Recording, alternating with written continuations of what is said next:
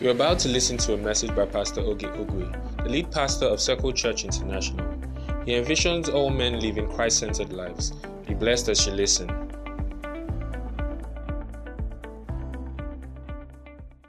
Hallelujah.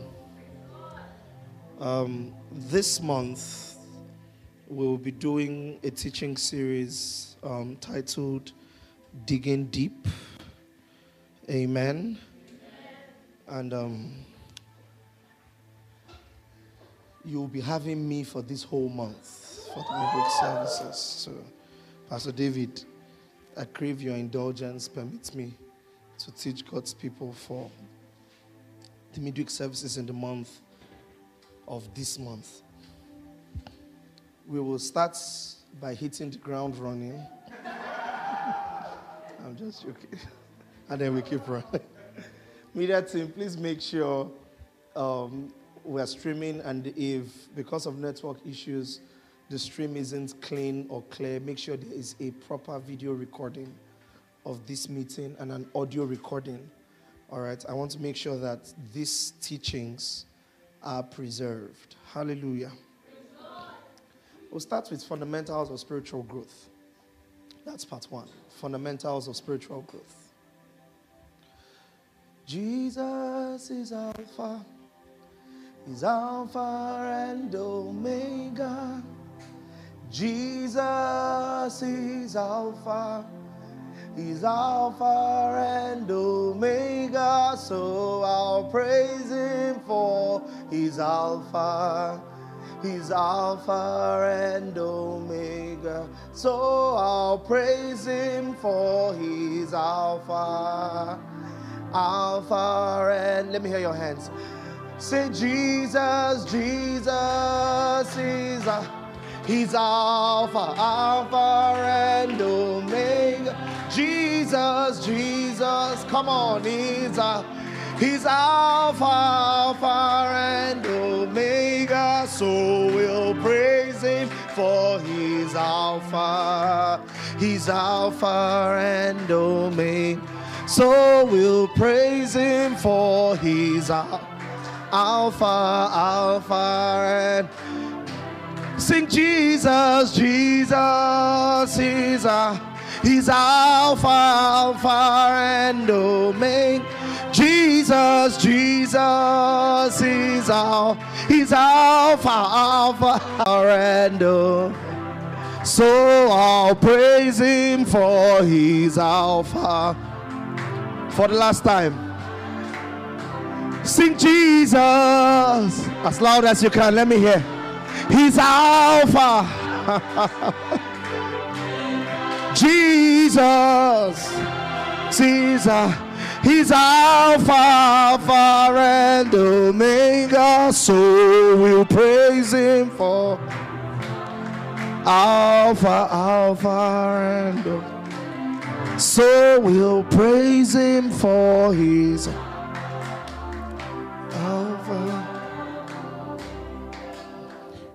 Matthew chapter 13 verse 3 to 9. Then we will read 18 to 23. Matthew 13, 3 to 9.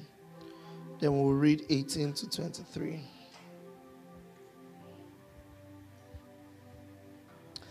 I'm going to have a special meeting. It's going to be a special Sunday service very soon. I don't know. I think within the next 2 or 3 months.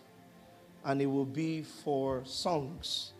We will spend some good time singing.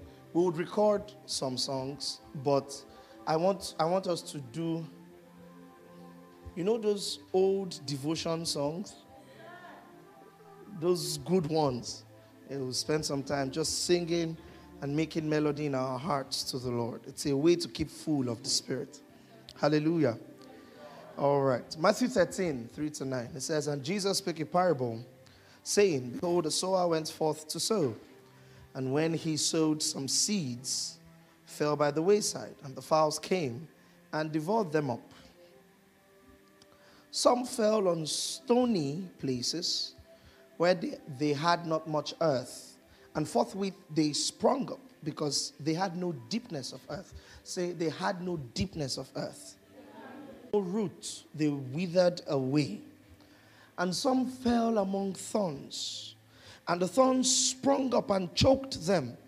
But others fell on good ground and brought forth fruit, some 100-fold, some sower. When anyone heareth the word of the kingdom and understandeth it not, then cometh the wicked one and catcheth away that which was sown in his heart. This is he which received the seed by the wayside. The one that received the seed by the wayside heard the word of God, the gospel of God's kingdom, and didn't understand it. So the wicked one came and snatched it away from his heart. And if this was a minister's meeting, I would have, at this point, taken the time to emphasize on why it is therefore important to make sure we speak with plainness of speech in order that the hearers understand what we are saying. Do you hear what I'm saying? Because the line between, or what saves the hearer from having the seed being snatched up is, number one, understanding. Are you with me? It says, but he, verse 20, that received the seed into stony places, the same is he that heareth the word, and anon, that is immediately with joy, receiveth it. But yet he hath no root, or yet he not root in himself, but dureth for a while. For when tribulation, say tribulation, or persecution ariseth because of the word, by and by he is offended. He also that received the seed among the thorns is he that heareth the word, and the cares of this world and the deceitfulness of riches choke the word, and he becometh unfruitful. Say unfruitful. Verse 23, but he that receiveth the seed in good ground is he that heareth the word, understandeth the word, bears fruit, bringing forth some 100-fold, 60-fold, and 30-fold. Listen. The entire month, I'm going to be taking you on a discourse on spiritual growth. But let me start with why it is important. Listen.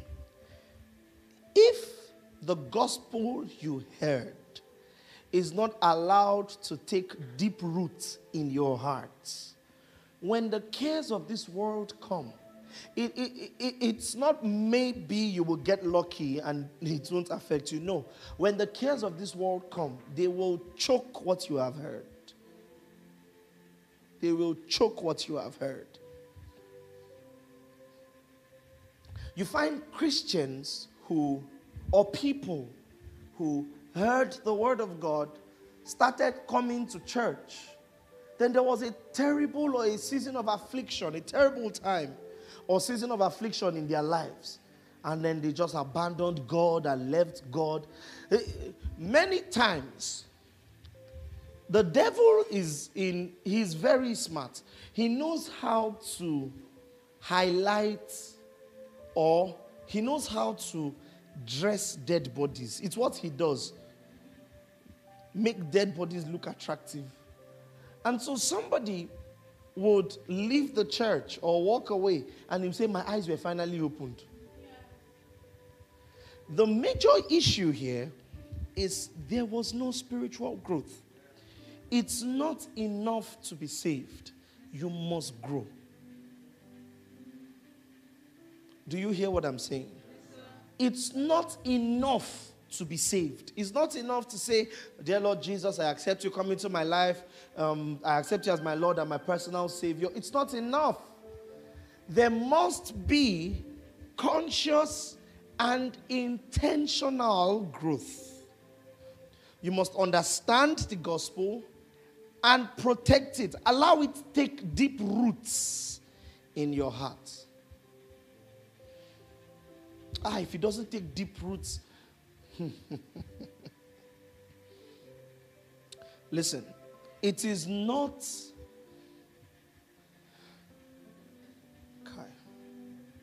1 Corinthians chapter 15, Paul says that there was a gospel that you have received And it says you should stand on it.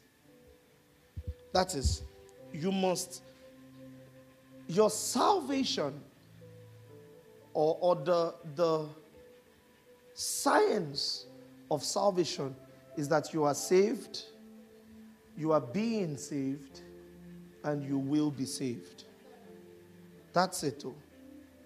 You are saved. So when you read the Bible, right, you see those three tenses used. There's the past tense, the present continuous tense, and the future tense. You are saved. He has saved you. The Bible says he brought you, past tense, out of darkness. So you are saved. You are being saved. Receive with meekness the engrafted word, which is able to save your souls. And you will be saved. When Titus says that we would receive the promise as heirs of salvation. We will. The earnest expectation of the creation awaits the manifestation of the sons of God. It's future. So what does that mean for you? It means, while I have been saved and I've got the Holy Ghost, the salvation was from sin. Is that correct? Which means while I am still on this earth, I must allow the Holy Ghost help me overcome sin. So I am being saved from sin. Do you understand? And one day, this body of sin will be done away with completely. And a new body will be given. Then I am now fully saved from sin. So what I have now is a substance of things hoped for. Do you get it now? That's why you are saved by faith. Are you with me? So right now, my salvation is a substance of what I hope for. What is it that I hope for? That one day I will no longer be held bound by the passions and pleasures of the flesh. Are you with me? So right now, what I have is a token that what I hope for is possible. Together? This is why surface Christianity will not be enough. God calls every one of us to deeper Christianity. Every one of us.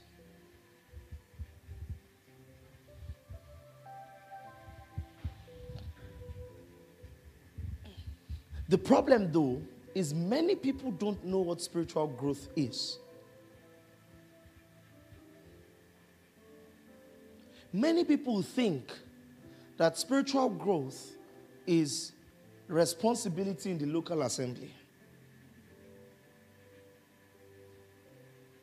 That's what many people think. Spiritual growth is responsibility in the local assembly. So, I lead the choir in my church. Therefore, I must be spiritually grown. Now, make no mistakes. A good leadership practice would be to give the spiritually grown responsibility in local assemblies. But not everyone who has a responsibility in local assemblies is actually properly spiritually grown. Are we together?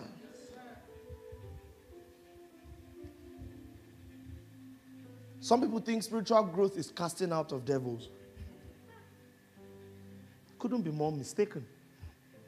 The Bible says, and these signs shall follow them that believe. In my name they will.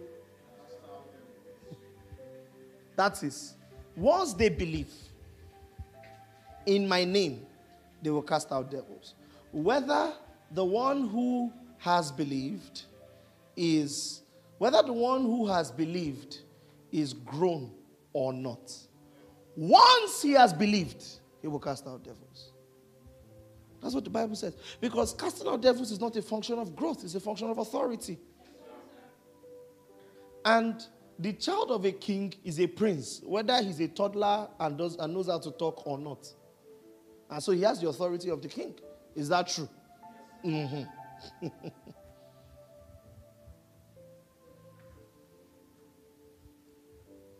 Are you with me? So spiritual growth is not manifestation of spiritual gifts. Now, as you grow spiritually, there will be growth in the manifestation of spiritual gifts. But there are people who can master spiritual gifts and are not grown. They are still babies. And I will show you characteristics. I will show you stages of spiritual growth wherever that leads us. The first stage of spiritual growth is the baby stage. The baby stage.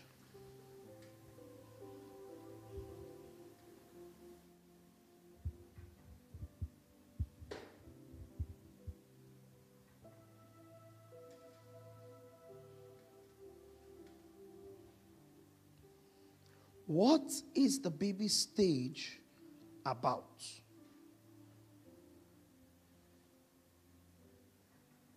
Or what happens in the baby stage? How do you characterize the baby Christian? The baby stage of spiritual growth is the salvation stage. I think that's very easy to understand. The salvation stage.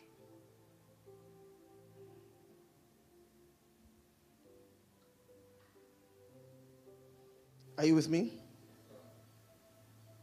So, for instance, you read John chapter 3, verse 3 to 7. I was meditating on this teaching, and it occurred to me that the first time anybody ever used the word or the phrase born again was Jesus. So now we've gotten used to the phrase as an allegory. That is, it means this, that we don't actually stop and think about born again. He wasn't saying you need to be saved as much as he was saying you need to start again. There has to be a newness to your lifestyle, a newness to who you are. You must become a baby again and grow up in a different way. Do you understand? That's the salvation promise. That God didn't come to repair faulty people, he replaced faulty people. If any man be in Christ, he's a new creature. Old things are passed away. Behold, all things have become new. So, the promise of salvation is the promise that you can start again. Rebirth. To be born anew.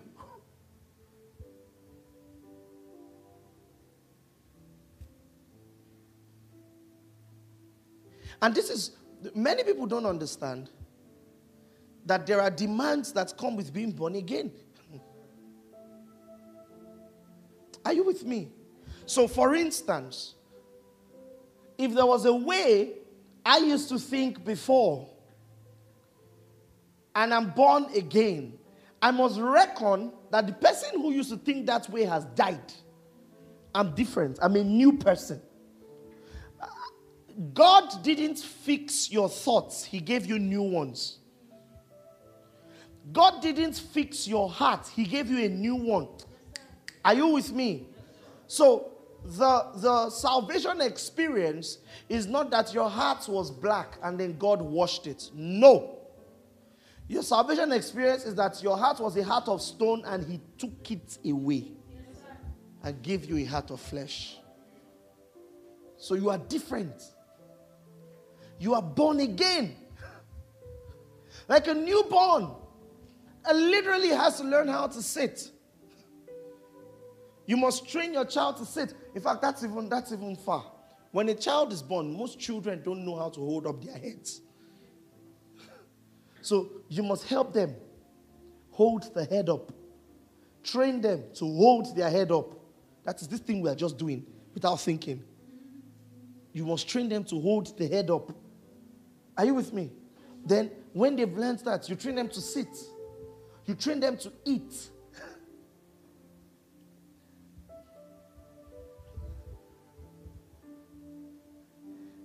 This is the first stage of spiritual growth.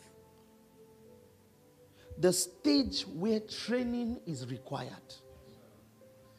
The problem is many Christians start and end their lives in that stage. They never go beyond it. They never go beyond it.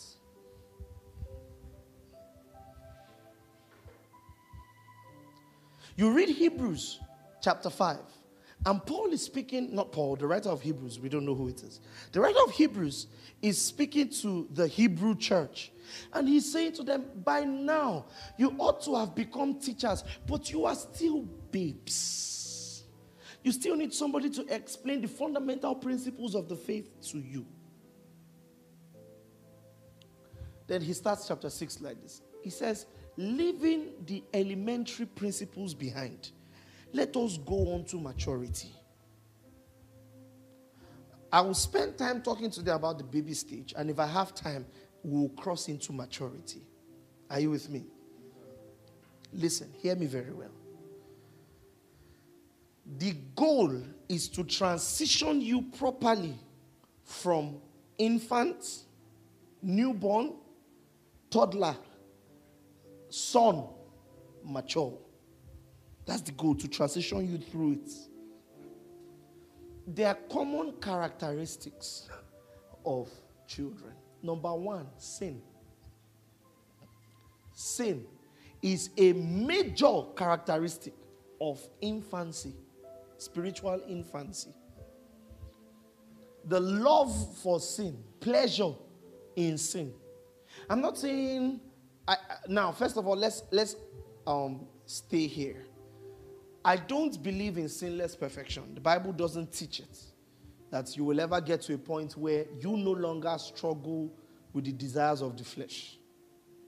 There will always be that struggle for the desire. In fact, Romans 7 teaches as much. However, the difference between an adult and a child is the struggle. The adult has started learning how to overcome, and the struggles have become less. Are you with me? The struggles have become less. But the infant, though, any shiny thing that passes, he wants to put it in his mouth. That's infancy. Sin. And you see many conversations like this in the Bible. 2 Peter chapter 1, verse 5 to 9.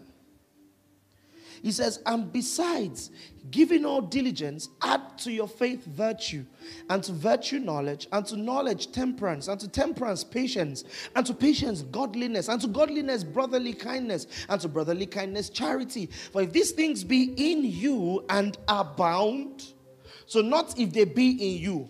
Because now, one will argue. Well, the Bible says the fruit of the Spirit is love, joy, peace, long-suffering, temperance, faithfulness. All these things he mentioned. So it's already in me because I already have the Holy Ghost. That's not enough. It says, if it be in you and abound.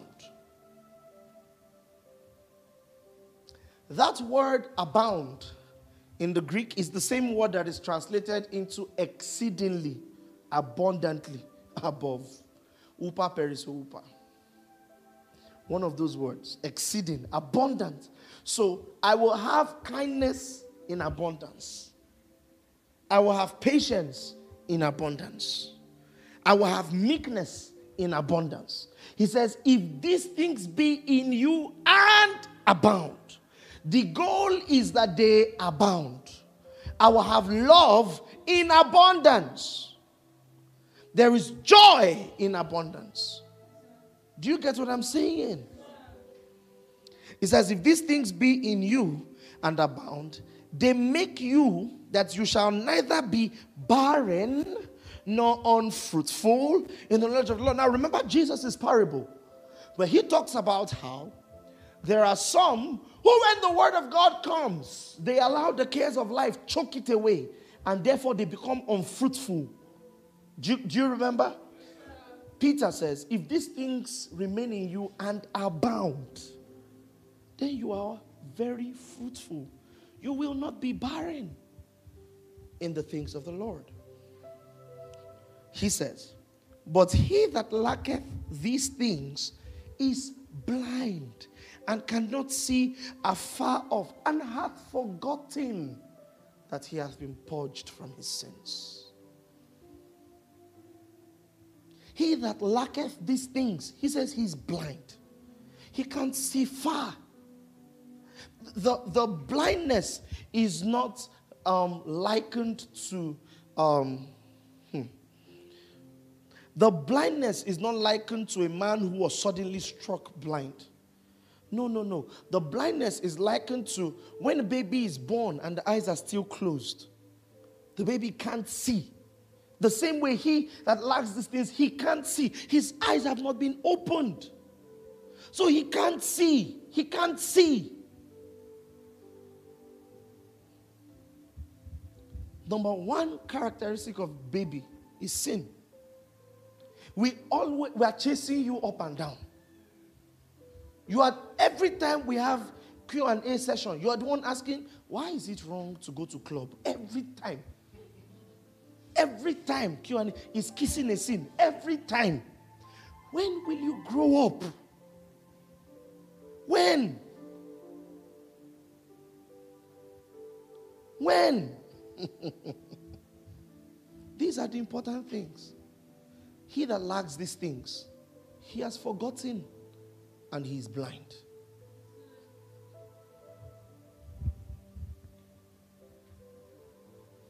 Praise the Lord. Hallelujah. Is it right to wear this? What is wrong in wearing this? You see those conversations every day. You see them. It's babies. The real problem is the refusal to grow up. The refusal to grow up. Like, just think about it in natural terms. And you would see that you will just be able to draw the parallels. It is babies. When everybody's complaining in real terms now, complaining about the fuel hike, complaining about real life issues, babies are still wondering why Ben 10, they changed Ben 10's character from this person. You're like, you don't have issues, you don't have problems in life.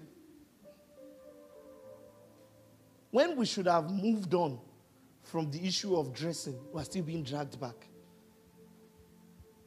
And the question is not, it's just ridiculous. Babies, when will we grow up? When will we grow up? On the subject matter of sin, when will we grow up? What is sin is sin. Can we agree? Praise the Lord.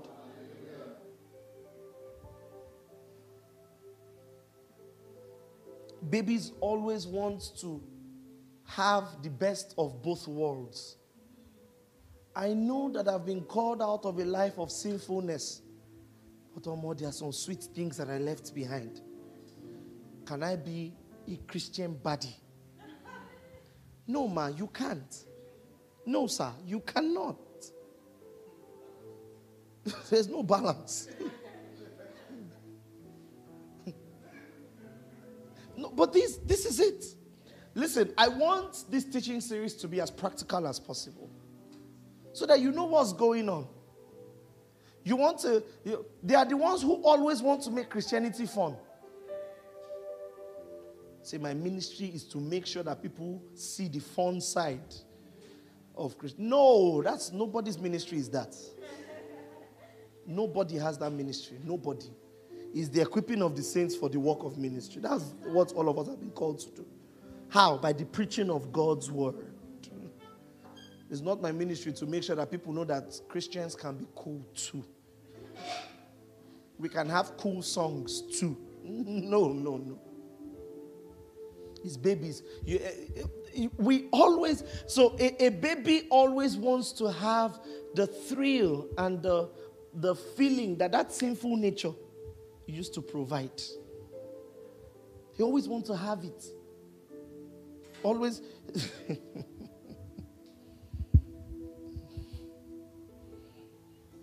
Praise the Lord.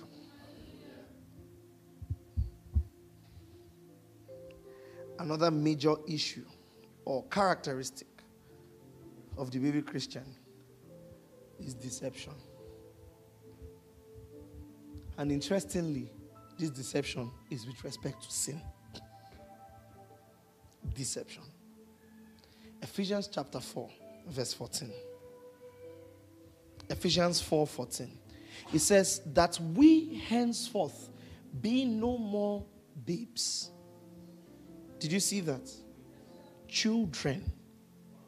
The children there is not kids as in offsprings. No, it is immature babes. Tossed to and fro and carried about with every wind of doctrine. Listen, hear me. Deception is one of the major challenges of the baby Christian. He is saved, but the baby Christian will not sit down and accept doctrine. The baby Christian is always looking for what sounds great and nice. New rema. They go where it is exciting. Statistics, research has shown that the fear of missing out is one of the biggest contributors to the growth of churches in our time. The fear of missing out. I'm telling you, the fear of missing out. That's where it's happening. We're going to Circle Church. We heard that is where it is happening. Yes, the fear of missing out. Babies. You see a flyer. First of all, I'm not going to be kind during this teaching series. I will speak very freely. If, as a Christian, by now, you are not able to hear someone teach and identify, that's not correct. You are a baby. There is no two ways about it. You are still a baby. Like you hear a teaching and you're like, that's not very correct. You are a baby.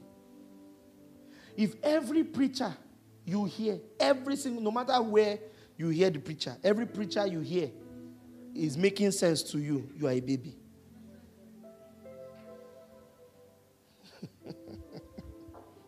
It's what Paul says. The baby is tossed to and fro, carried about by every wind of doctrine. Today, somebody will... Hey, Jesus. As a Christian, you see that thing people do, it depends on how you look at it. We don't have that, though. We have only one way to look at it, the way the Bible said it. Do you hear what I'm saying? If the Bible did not say it, then you are not right. I don't care who it is that is speaking. I don't care who it is that is speaking. I have friends who I respect in ministry. If you say something, if you go and miss Yan, I will correct you. With love. But I'll still correct it.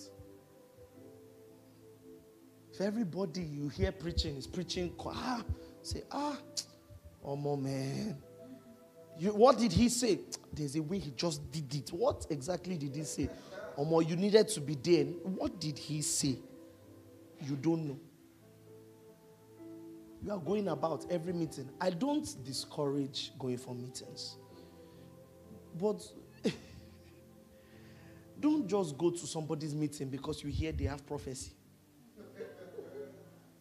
Because you hear that they got people's phone number and details right.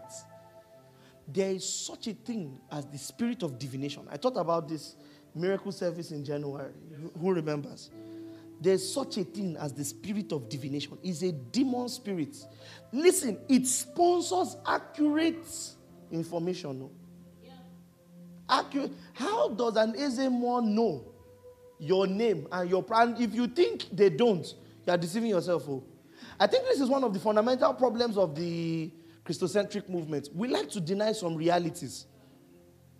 You say, there is no such thing as deliverance today. The Bible says, you hath he delivered. Context. When he said, you hath he delivered, what was the deliverance referring to? Sin. Salvation. Make no mistake, demons were not part of that. You say, no native doctor has power over me. I'm seated far above principalities and powers. There was a girl possessed by a spirit of divination in Acts 16 that followed Paul about for 3 days. You know the way we think is once I step in, they check out. Listen, we have that authority. But if you don't, the bane of Christian realities is knowledge. If you don't know, you will not experience it. Do you hear what I'm saying? So there's such a thing as the spirit of divination. I told you one time of a man who had a meeting. People came for the meeting and he led them in meditation for 5 hours. Man of God, though. Meditation, I'm not talking about they were talking God's word. No, they were quiet. Music was playing. 5 hours. People left there. They were seeing things, hearing voices. It's not everywhere you go. These are the points of maturity. It's only a baby that when he's crawling on the floor, he will see a dead insect and want to eat it.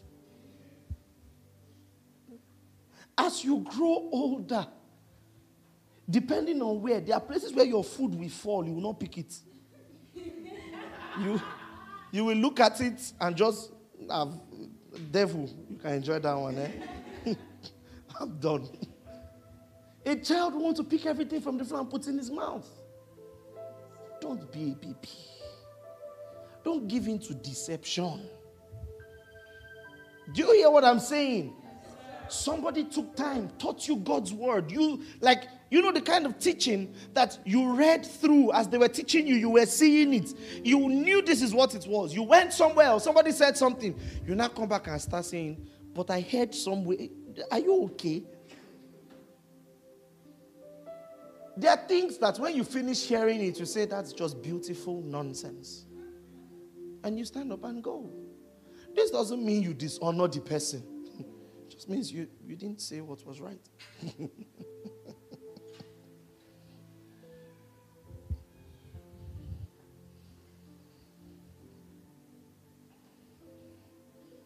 The baby is easily deceived. There was a time when the grace message was becoming popular. Some charlatans will stand up and say, even if I die on the bed of fornication,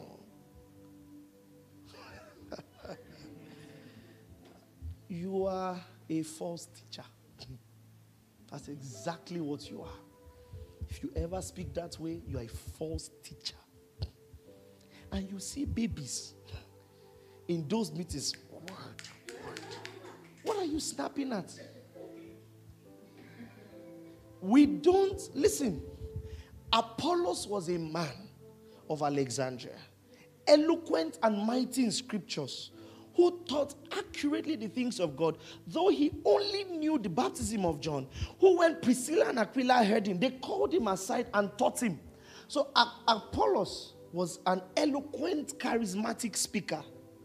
When Apollos should divide word like this, your head would tear. But he had limitations.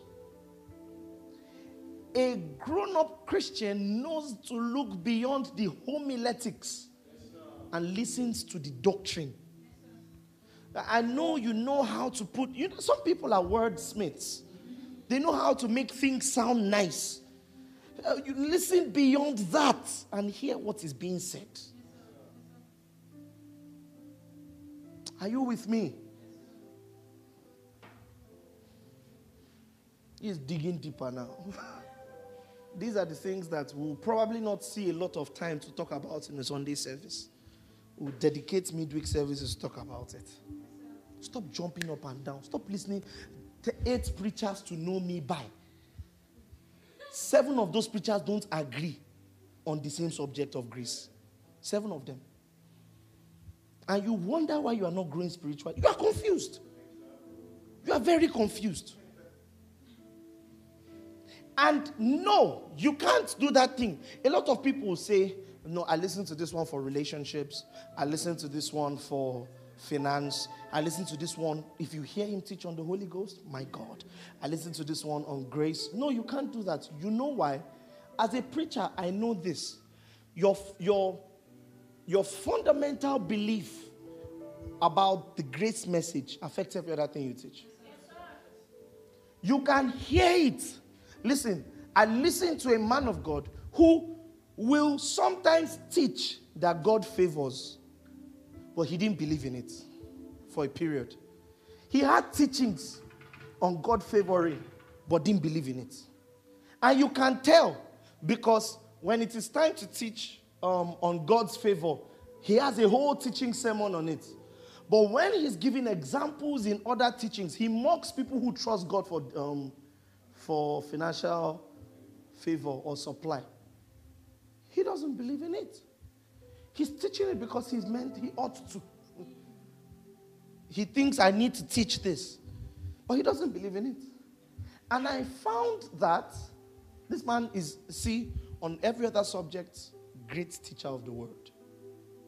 I found that I started to disbelieve God for financial supply. You can't listen to, I listen to this man for prosperity. I listen to this man for this. You can't do that. You can't do. You can't do that. Because his viewpoint on the gospel will influence his teaching on marriage. Do you understand what I'm saying? Listen, when a man teaches and he understands, husbands, love your wives as Christ loves the church, he understands that statement that Paul is calling men to sacrifice their lives for their wives. When a man who has that understanding teaches, his definition of wives submit to your husbands will be different. Are you with me? But when the man doesn't know that, his definition of wife submits to your husbands will be lordship. The other person will think of service. The other one will think of lordship. So you can't say, I choose this man on grace, powerful teacher. I don't really know much about his marriage ministry. But if you listen to this man on marriage, powerful teacher, God doesn't call men into specific ministries. God called every man for the equipping of the saints for the work of the ministry. Anybody who holds a microphone to preach is to equip the saints. So I have a grace for prosperity. Is not true. Or is not what God called you to do. Not necessarily that it is not true. There are certain people that when they speak on certain subjects, they have a depth of wisdom in it. I agree. But fundamentally, they were called to preach the gospel. Are you with me? 8 preachers to know me by. 8 preachers to know me by. You listed 8 preachers. Your pastor is not one of them. What is wrong with you? Now, I'm not referencing anybody in Circle Church. I didn't you know there's a way Circle Church people use Twitter. We pretend like we don't see what is going on Twitter. And I love it. People will be fighting, we'll just pass. And then if we want to tweet about something, we'll just say what we want to say and go. Love it very much. 7 pastors to know me by. Your pastor is not one of them. You sit under this person's teaching every Sunday. Maybe you don't understand. That person has the biggest influence on your spiritual life than anybody else. People don't get it. I remember I once held a discipleship class. This was, I think, 2020. And when people gathered around, whenever I hold an external discipleship class, I like to ask, who is your pastor? You know. I asked this lady, who is your pastor? And she said, Mike Todd. Now, bear in mind, she was in Lagos. Mike Todd. You know Mike Todd, now, Transformation Church. Lovely guy. So I'm thinking to myself, how can he pastor you? You attend another church here in Nigeria. And she's a worker in that church. So who is your pastor? Mike Todd. How is he your pastor? Do you know that when people come and meet me and say, I want you to mentor me, I ask them, what does mentorship mean to you? 1, 2, what do you expect from me? What are my responsibilities towards you? 3, what are your responsibilities towards me? Let's be on the same page before we start. Because some people, mentorship is we need a therapist.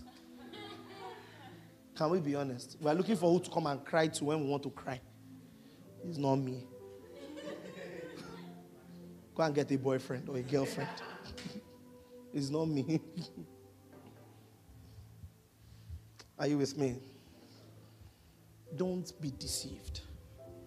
Let's go further. Ephesians chapter 5, verse 1 to 6. Be ye therefore followers of God as their children, and walk in love, as Christ also hath loved us, and hath given himself for us as an offering and a sacrifice to God for a sweet-smelling savour. But fornication, say fornication, and all uncleanness or covetousness, say covetousness. It says, let it not be once named among you as becoming saints. Listen. I think this is a long lost art in the body of Christ. Listen, there are certain things that must not be named amongst us as Christians. It mustn't. Covetousness as a Christian, never. You must never see something somebody else has and want it so much that you begin to hate that person. Never. And don't let the devil lie to you and say, if that's happening to you, it's okay, just avoid the person. No, the problem is not with the person. The problem is with you. You need help. You won't solve it by avoiding the person. Go and look for help. Grow up. Don't let fornication be named amongst you. Do you hear what I'm saying? The devil will make, listen, I told you, he's a master at masquerading dead bodies to look nice. So he will make these things look like it's culture. It's part of life. We were watching a series yesterday in the house. And at some point of the series, the man and the woman, they've loved each other, they've proposed, some days to the wedding, then they're about to spend some time together. And then the man asks the woman that, would you like to wait till your wedding night, for us to get intimate? And she says, why would I?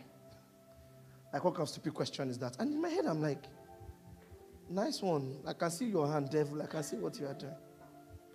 Making it sound like this is what should be the normal thing. Don't let it be named amongst you. It's what the Bible teaches. And he says, neither filthiness nor foolish talking. Say foolish talking. There is the kind of speech that is unbecoming for the believer. Foolish talking.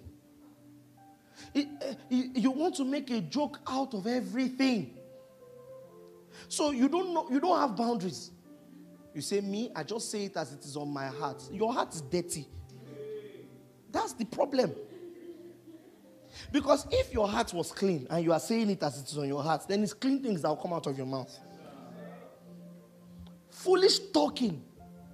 Some things, even your speech must be influenced by your faith. It must. You are not cool when you use swear words. You are held under bondage. You can't choose not to say it. You can't. Some people are speaking to me. Your pastor, you are talking that way. I'm very, very friendly. And so people get comfortable around me. Some people forget themselves. Swear. The worst is, I was on an airplane. I was traveling to Abuja last year. And there was this young man, he sat beside me. Now, my policy when I'm flying is don't talk to me. Just face your front. I will face my front. Let everybody just get to where they are going to in peace. If the Lord should lead me to talk to you, salvation has come to you that day. So I'm here sitting beside this guy. And then he starts, well, this is my first time in Nigeria. I was raised in America. I'm like, Chief, I'm happy for you. I don't care.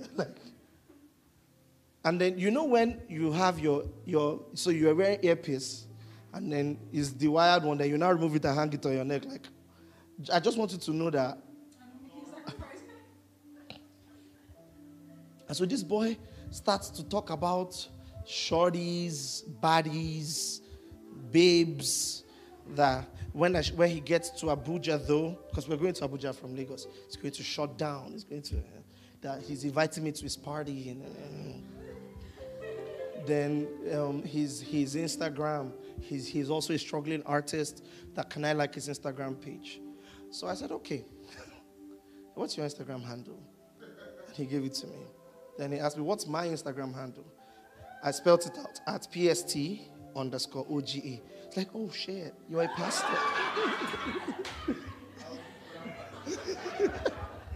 I'm so sorry, and I've been swearing. I'm like, see, bro, the problem is not that you were swearing in front of me. The problem is that you are swearing at all. And there's a bigger problem. You think it's okay to do it when nobody who is a representative of the religion you profess is around. Something's wrong with you. Grow up. Don't let foolish talking be found amongst you. Do you hear what I'm saying? You are swearing, you are talking anyhow, words that are unseemly. When we hear you talk outside, we're like, where are you from? Say, me, I'm just real. No, you're under bondage. You learned it. It's true. You learned it. You trained yourself to start speaking that way because you wanted to look cool. You're under bondage.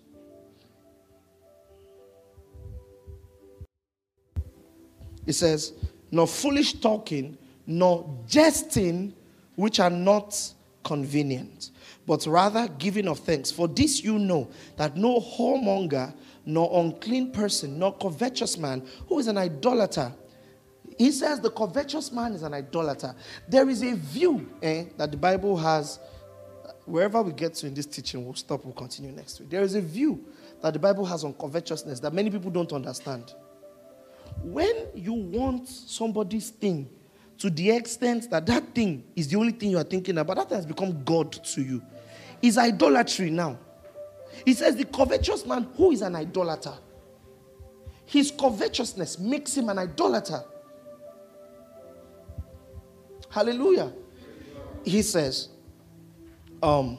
hath no unclean person, nor covetous man, who is an idolater, hath any inheritance in the kingdom of Christ and of God. Let no man deceive you with vain words. For because of these things cometh the wrath of God upon the children of disobedience. See, we are grace preachers, and we know how to teach God's grace well. But I said this during the Refire conference. If we teach you God's grace without teaching you consecration, we've lied to you. The grace of God that brings salvation has appeared unto all men, teaching that denying worldly lusts. Do you hear what I'm saying? The appearance of grace brings you a teaching that you must deny worldly lusts. So you must turn away from that worldly lifestyle. You must. And yes, some of it will be hard and it will be a struggle, but deny it. Let us see that it is actually a struggle. Some people say, Pastor, I don't know. I'm just struggling with weed. I don't know. But you know they really struggle. Any little opportunity you find to express your madness, you express it. But I'm struggling. You are not struggling. You are siding with the thing. You are a baby. You need to grow up. Praise the Lord. Hallelujah. 1 Corinthians chapter 6, verse 9 to 10. Know ye not that the unrighteous shall not inherit the kingdom of God? Be not deceived. Neither fornicators, nor idolaters, nor adulterers, nor effeminate, nor abusers of themselves with mankind, nor thieves, nor covetous, nor drunkards. By the way, abusers of themselves with mankind refers to homosexuality. Do you know? Good. It says, nor thieves, nor covetous, nor drunkards, nor revilers, nor extortioners. None of them shall inherit the kingdom of God. Praise the Lord. 1 Corinthians 15, 33 to 34. This one is very common. Many of you know this verse of scripture. I want you to read it. 1 Corinthians 15, 33 to 34. Are you there? Everybody read 1 Corinthians 15, 33 together. 1, 2, go. Be not deceived. Evil communication corrupts. Now, You were told that scripture is primarily about the friends you keep. If you keep good friends, you will have good manners. If you join bad gang, you will have bad manners. And in some way, that's correct. But that's not the context of the verse of scripture. Look at verse 34 with me. Awake to righteousness. Are you with me? And what? Sin not. For some have not the knowledge of God. I speak this to your shame. He's talking to Christians. He said, don't be deceived. Evil communication corrupts good manners. The context of 1 Corinthians 15 was when he was talking about some people who thought that there is no resurrection of the dead. So you only live once is the basic teaching. What's all this heaven, suffer for what? Enjoyment in heaven. You've heard one charlatan speak like that. That's how they were talking. So what's the point of suffering in this world? God gave us all things freely to enjoy. You are a false teacher. Then people talk like that. And Paul says, don't be deceived though. That kind of communication will corrupt your godly manners. He says, awake to righteousness and sin not. Awake to righteousness. And don't let anybody deceive you that God doesn't care what you do. He does. Do you hear what I'm saying? He does. Sin is still grievous before God. It is.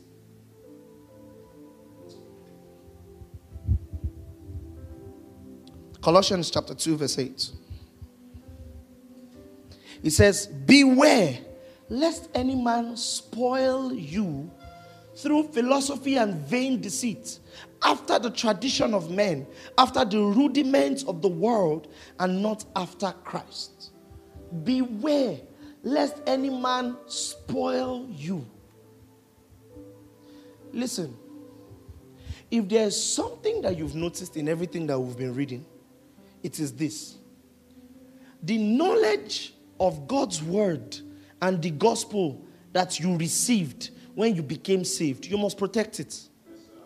Don't let anybody corrupt it. Do you hear what I'm saying?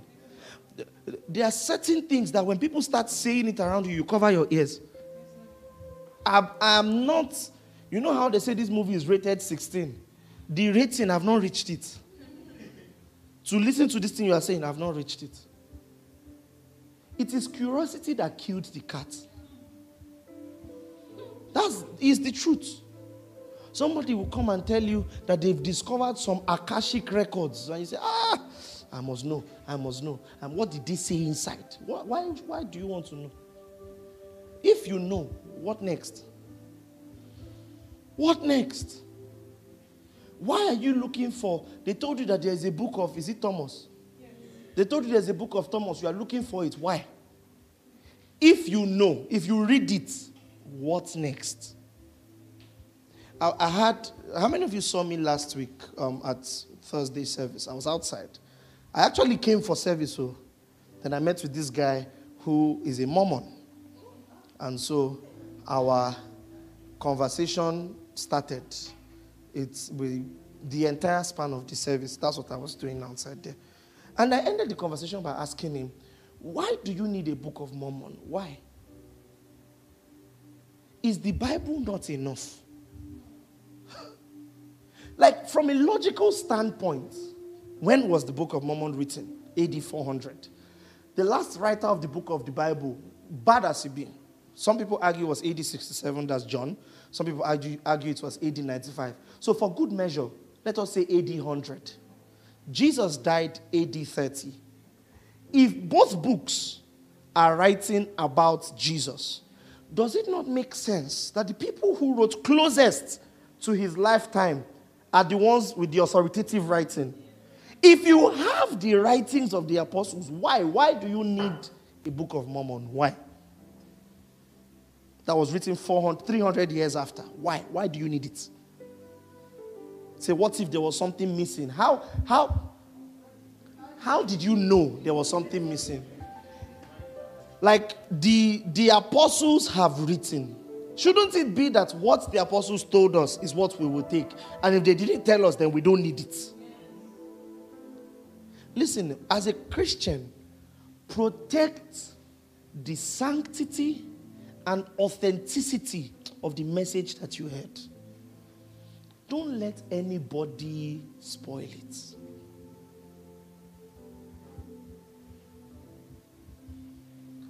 Don't let anybody spoil it.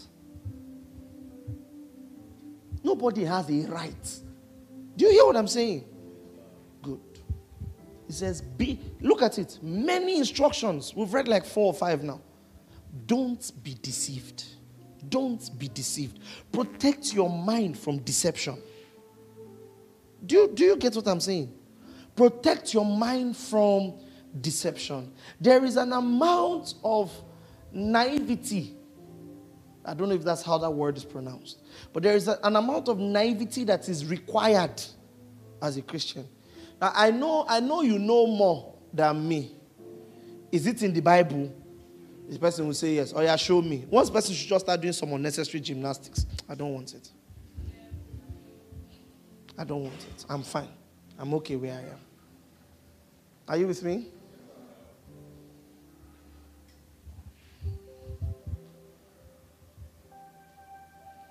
First John chapter 3 verse 7, finally, on deception. Then we move forward. It says, little children, let no man deceive you. He that doeth righteous is righteous, even as he is righteous. What does that verse of scripture mean?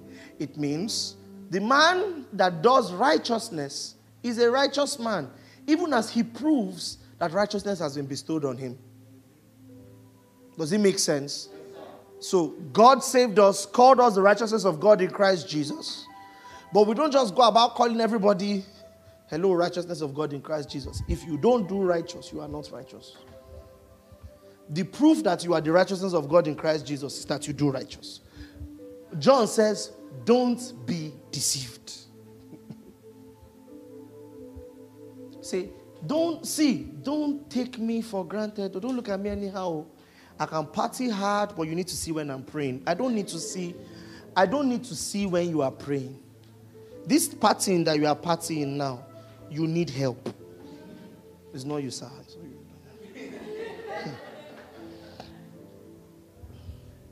Praise the Lord. These things I am saying are true. You need to hear them. He that does righteous is righteous, even as he is righteous. That is, even as God has bestowed righteousness upon him. He that doeth righteousness, when we see your works of righteousness, we declare you righteous, because we can now see that God has bestowed. It's not audio righteousness. It's not. We don't call people righteous by faith. We don't do that. Do you hear what I'm saying? We don't. You are righteous, you receive it by faith, but we will call you by works. For you are saved by grace through faith. He says, and that is not a gift, is not of yourselves, not of works, lest any. It is the gift of God, not of works, lest any man should boast. For we are his workmanship, created in Christ Jesus, unto good works. So are you saved? Yes. Show me by your works. James said, faith without works. What does that mean? I have faith, I have faith, I have faith. If I don't see the works, it's dead. A lot of people apply that to faith for material things. But how about your spirituality? How about your salvation? I'm saved, but you're behaving one kind. I don't believe you. I don't believe you. Don't be deceived. Hallelujah. How does the baby grow? How does the baby grow? Number 1, the Word of God. Number 1, the Word of God. 1 Peter chapter 2, verse 2. Everybody, I will wait for you. Open 1 Peter chapter 2, verse 2. Do you know that the baby doesn't grow first through stretch prayers? I'm not saying stretch prayers are not important too. Don't get me wrong. I'm saying the baby Christian, listen, every activity in the Christian faith must be taught first. Do you hear what I'm saying? It must be taught first. So you don't learn how to pray by praying. You learn how to pray by teaching. We will teach you about prayer line upon line, precept upon precept. Are you with me? A little here, a little there. So we will teach you about prayer first, then ask you to pray. Because if you just tell a baby Christian, you need to pray, he will just go and copy patterns of prayers that he has learned from the wrong place. And James said, you ask and you do not receive because you ask to spend on your desires. It says, from whence cometh wars and fightings? Is it not your desires? Many people pray to fulfill their fleshly lust. Say, God, give me these bends so that my enemies will not mock me. Who are your enemies? Your class has reunion and you want to show up, you want to pull up in a white Benz so that they will know you have made it. It is your fleshly desires. Say, Olua, everyone in my office stopping my promotion. Die.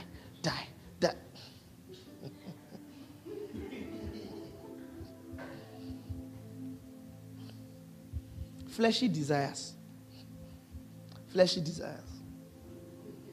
When the current sitting president was running for presidency, the number of Christians that said, we'll pray he will die. You want to pretend like you didn't think that thought at some point. The number of people that say that that if Christians, I heard women and men of God say, if Christians can join hands and decree over the land, the man will lose. No, he won't. James already told us why your prayer won't work. He won't. The man he will keep going for his checkups in the UK, but he won't die.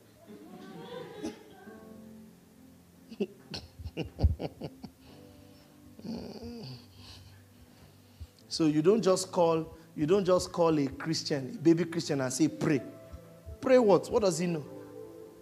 There must be a solid foundation of the word first. Yes, are we together? Yes, solid foundation of the word first. You don't just tell a Christian, a baby Christian, you need to evangelize. What does he know? He will go out and be creating problems for us. What does he know? You see, this is the problem with our generation. You have baby Christians who wake up and say, God has called me to ministry. You've opened WhatsApp group. I'm doing 10 days of discipleship. You need discipleship. You still need discipleship. You are discipling people. And listen, there is a stage of your growth that you get to that we can say, look out for your younger ones. Is that true? Yes, sir. A mother will not leave a 6-month-old and a 4-month-old and tell the 6-month-old to look after the 4-month-old. Say, you are the older one. Take care of the chaos you will come back to. No. It's when you trust that, okay, these people have been trained. Like this child now. At least this child knows how to go and get water from the kitchen. This child knows how to keep places tidy. Okay, look after your younger ones. I'll be back in 10 minutes. Is that correct? And even with that, you know that there's an amount of look after that still needs supervision. So we can't leave you for long to look after your younger ones. So look after your younger ones. I'll be back very soon. Don't do anything. Don't open the door for anybody. The look after I'm asking you to do is just make sure they don't fall from this chair. You can manage that, right? The end. You just give your life to Christ. 3 months inside church. Say, I have a ministry burning in my heart. Okay, I'm happy. If you have a ministry burning in your heart, sit down, get training, submit to someone. As you are being taught, when you understand, you now, okay, this is the little I understand. Let me teach it. And then as you are teaching, sir, this is what I taught. Is it correct? This is what I said. Is it right? Say, no, I have ministry. I'm going out.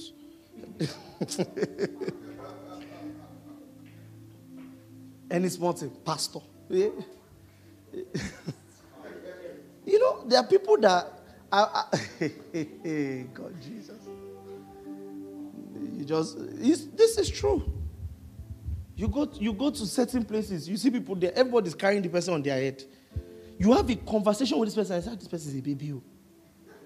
This person doesn't know anything. He knows nothing. So what is he teaching all these people that are carrying him on their head? Peter said, as newborn babes, desire the sincere milk of God's word, that you may grow thereby. Like a baby instinctively reaches for her or his mother's breasts, you must reach for God's word instinctively. Do you hear what I'm saying? Don't get so fascinated by Holy Ghost meetings. It's God's word first. Teaching meetings they are more important for the newborn babe than Holy Ghost meetings, because teaching meetings will set the atmosphere for the Holy Ghost meeting. If we don't have proper teaching meetings and we focus so much, and this is why as a church you can't grow your ministry on miracles. You can't. Nobody will grow up.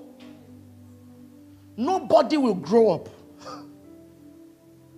A couple of months ago, I noticed, any small thing, pastor, pray for me. Any small thing, pastor, pray for me. So what I started doing is, when you come and meet me, pastor, pray for me, I will say, that's very good. So you will pray on your own now, every night for 7 days straight. Go and build your prayer life. So you say, you have problem now. Pray every night from this time to this time. I'm not telling you that's when the prayer will work, but you need to learn how to pray. I can't pray for you. So go and pray. When you finish, meet me. Do you know that in many cases, people never come back? People never come back.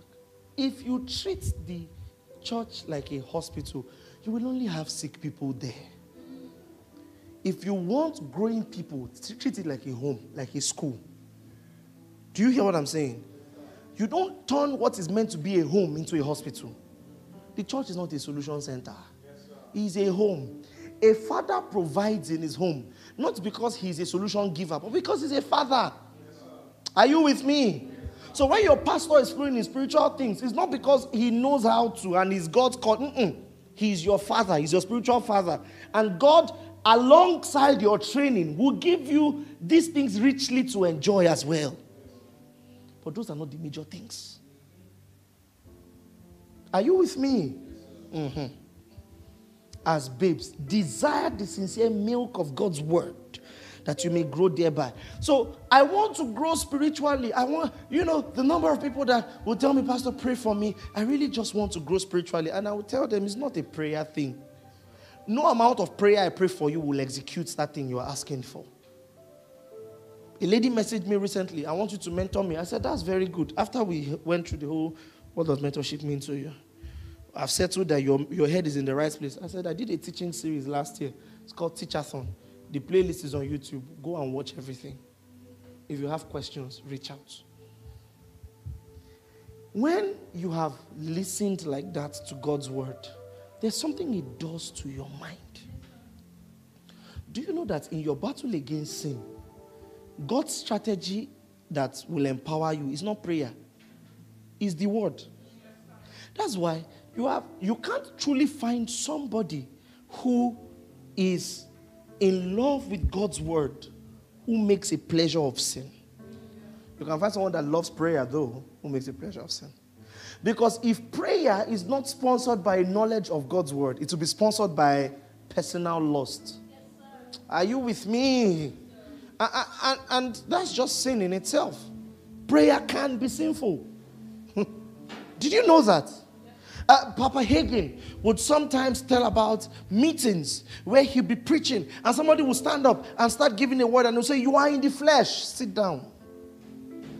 Sit down. You are in the flesh. Because sometimes it can be driven by flesh. Somebody can stand up and want to prophesy so everybody knows they can. And everybody sees them as something in the local assembly. Sit down. Are you with me? So good things can be done with wrong intentions. Prayer that is good can be done with sinful intentions.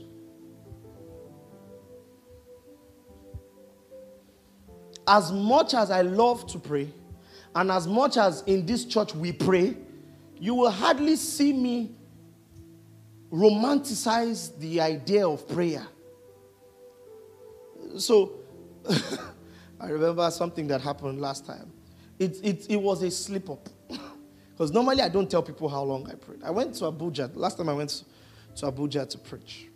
My flight landed, thanks to Nigerian airline services. My flight landed by 11:45 in Abuja.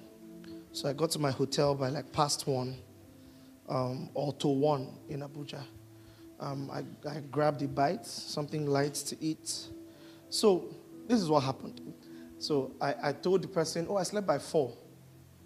So why did you sleep by 4? I was like, the flight landed late. I went to grab a bite. Then I prayed. Then I slept. But I was praying from like to 1 till like past 4. So he was like, wait, did you pray from? So I was like, yes. And then he's like, may we get to that level? I said, this is exactly why I don't tell you people how long I pray. Just pray.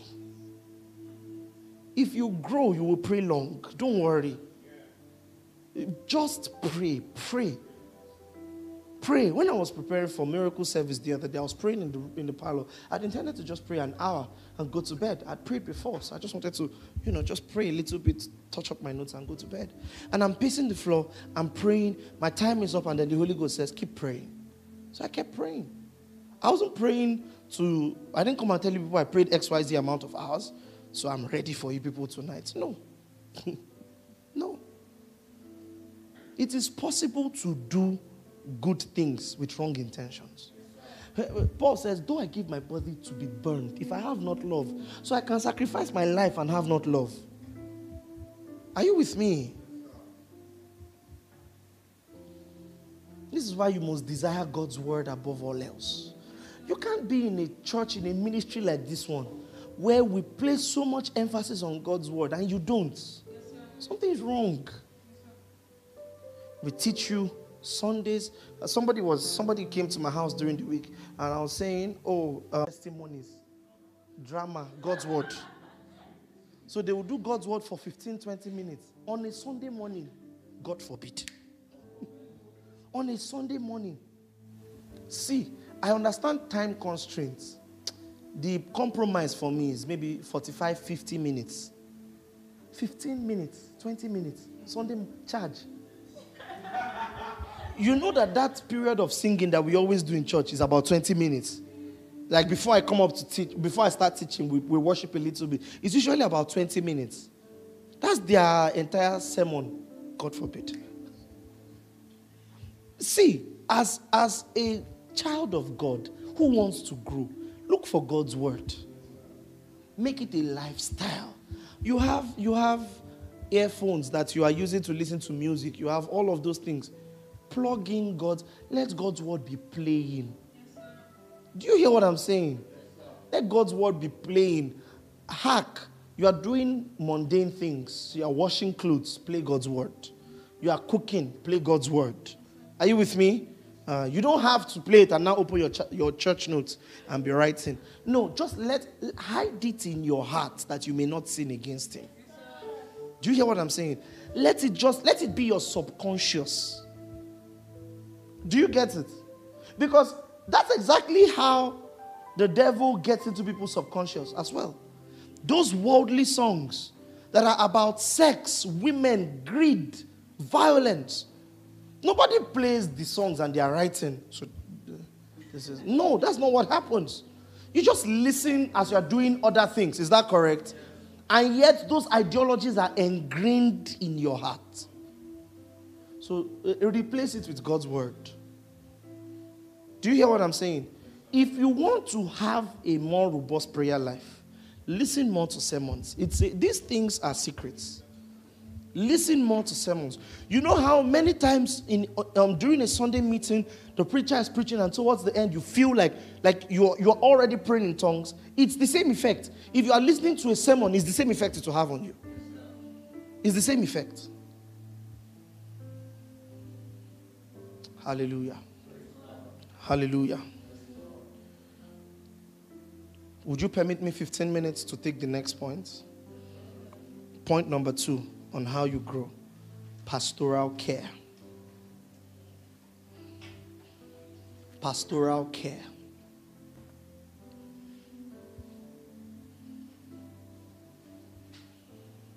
Pastoral care. Galatians chapter 4 verse 1 to 2. It says, now I say that the heir, as long as he is a child, differeth nothing from a servant, though he be Lord of all. But he is under, say, tutors. And governors, say governors. Until the appointed time of the Father. Listen, Christianity begins with training. Do you hear what I'm saying? When you are saved, you should be trained. You should be trained.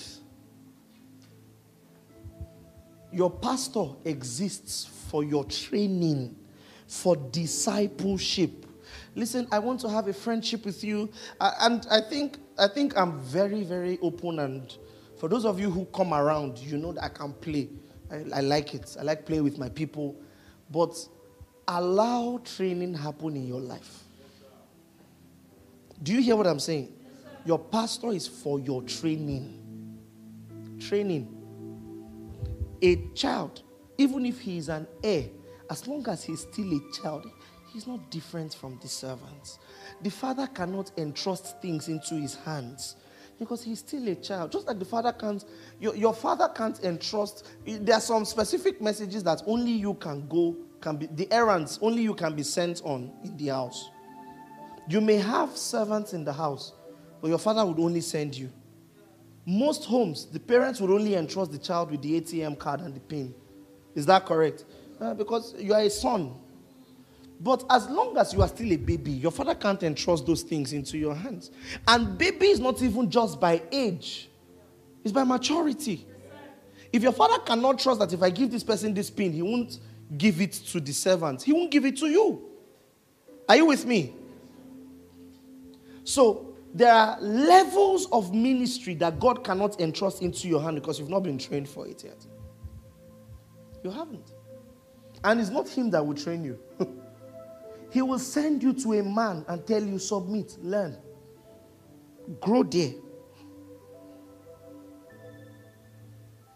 How does a baby Christian grow? Pastoral care. Pastoral care. And I wish many of us understood what that meant. That Ananias and Sapphira can stand before Peter and lie. And Peter will say, you are lying to me. What right did Peter have to ask for them to give everything? He was their pastor. And listen, I know that there's a lot of church hurts that has happened because people trusted their pastors and the pastors took advantage of them. And I'm genuinely sorry, but this doesn't, the fact that there are bad drivers on the road does not mean you won't drive your own car. Is that true? Mm-hmm. So do not eliminate the ministry of the pastor in your life. If your pastor calls you and says, man of God, I want you to go on a 7-day fast.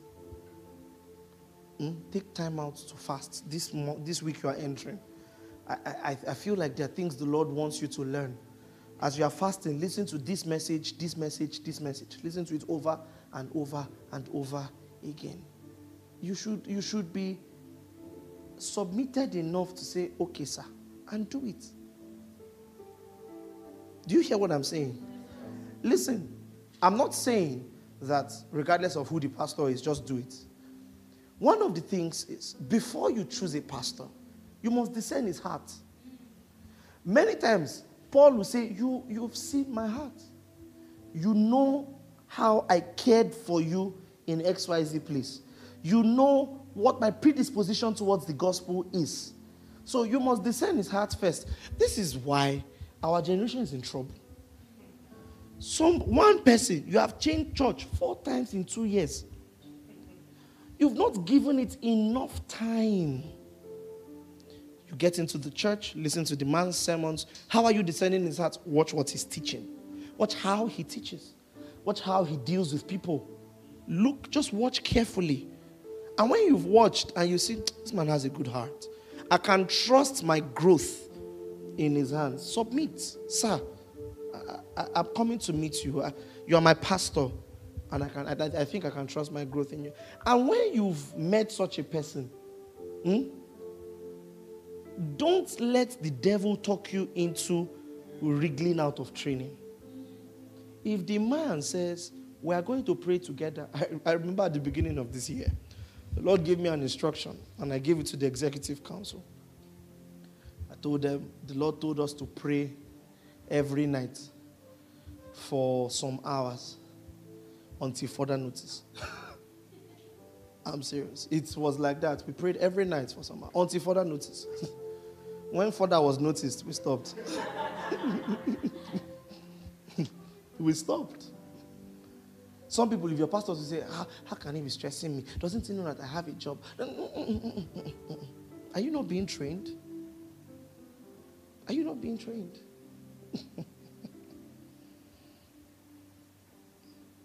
Praise the Lord. For some, your pastor can look at you and say, all these laws you have kept since your youth, but yet one thing remains. Go and sell everything you have and give it to God. I'm quoting Jesus now and the rich young man. Are you with me? Yes. Don't go and say he's trying to take advantage of me. No. Of course, he shouldn't tell you to sell everything you have. You know what I mean? But when the man has identified you have a love for money that you need to tame, don't think he's after your money. Especially when you have discerned his heart. You can tell. When a pastor cares for his people, you can tell. You bring one kind of dangerous seed, he will thank you, then he'll ask you, how? Do you still have money at home? Let's talk about this. You can tell. When somebody like that calls you and says, your next salary, give it out. I don't know, just give it out. Preferably church, but give it out. Trust that he knows what he's saying. He's not coming after your money. Do you hear what I'm saying? Because some people, that's the remedy they need, though. That this money that you love this much, carry it and give it out. Because that's how God will train you. Say pastoral care. There are levels.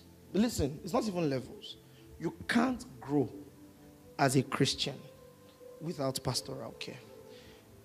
God that gave gifts to men, and to some he gave apostles, evangelists, pastors, and teachers.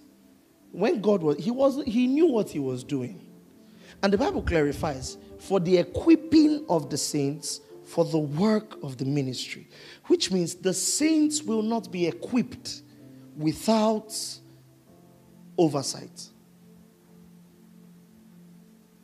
What right did Paul have to say, I sent XYZ person to come to your church and train you people on giving? That's 2 Corinthians chapter 8. This other church abounds in the giving grace. I also wanted your church to abound in the giving grace. So I sent this person to come and teach you. What right did he have except that he was their pastor? Paul was speaking. He said, if we have sown spiritual things amongst you, don't we have a right to reap carnal things? He said, but we will not exercise that right, just so that your focus will be on God. I'm paraphrasing. So if your pastor has a way that he has decided, this is how I will train you and you will grow, submit. Of course, there are boundaries. It cannot be sexual. He cannot train you sexually. It's wrong. that's another conversation. Of course, in marriage, your marriage with your husband should be submitted to the local assembly. And part of that submission is on those matters. But the pastor has no right then to now call you privately and start having conversations like that without your husband's knowledge. It's wrong. Are you with me? So there are boundaries. The pastor can't say, because of submission, do as I say, which I've heard people do. Take off your clothes. You now think that you are a charlatan. You are a false prophet. Repent. But at the same time, when the man of God is not outside the boundaries of what God's word teaches, and he is not going against God's teaching, he should be allowed to pastor you and care. You can't grow without it. Hallelujah. Hallelujah. One last verse of scripture, Galatians chapter 4, verse 19. It says, my little children,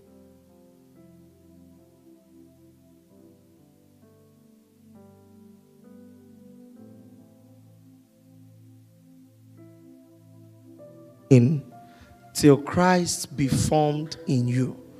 My little children, of whom I travail in birth again. So there is, now Paul has preached the gospel to these people. Are you with me?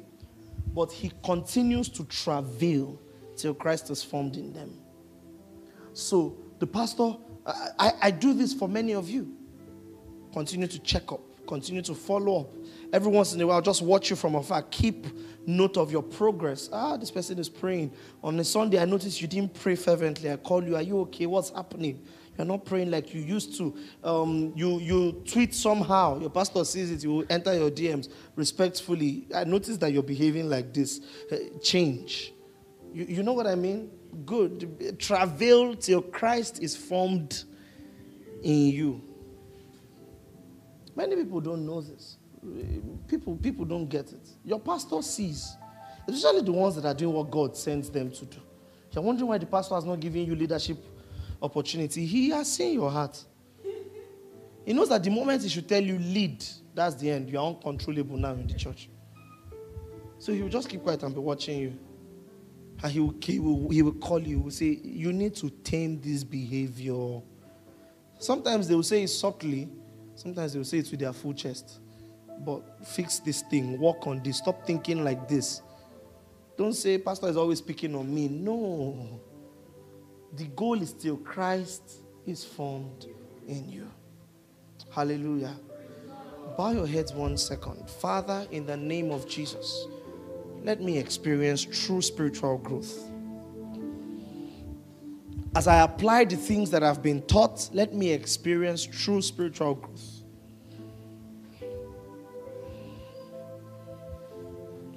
Go ahead and pray.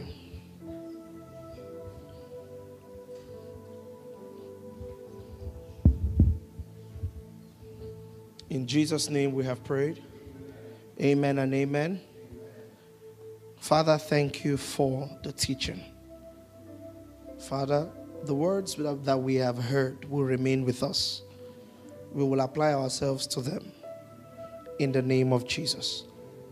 Amen. Praise the Lord. Next week, I will continue from the second stage of spiritual growth. I will talk about sonship.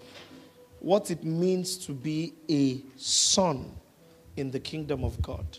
What that term means. We'll talk deeply about sonship. And like I said today, we'll talk about like we did today, we'll talk about the characteristics of sons. We'll talk about challenges. That is the areas where sons face problems. The challenges of sons in the kingdom and how sons grow in the kingdom. There is a prescription for growth for children and there's a prescription for growth for sons. We'll talk about that next week, Thursday. So come ready for service and we'll have a lovely time. Please package your offerings. Let's wrap this meeting up. Thank you for listening. For more, head over to circlechurchglobal.org or visit any of the church campus addresses on the website. God bless you.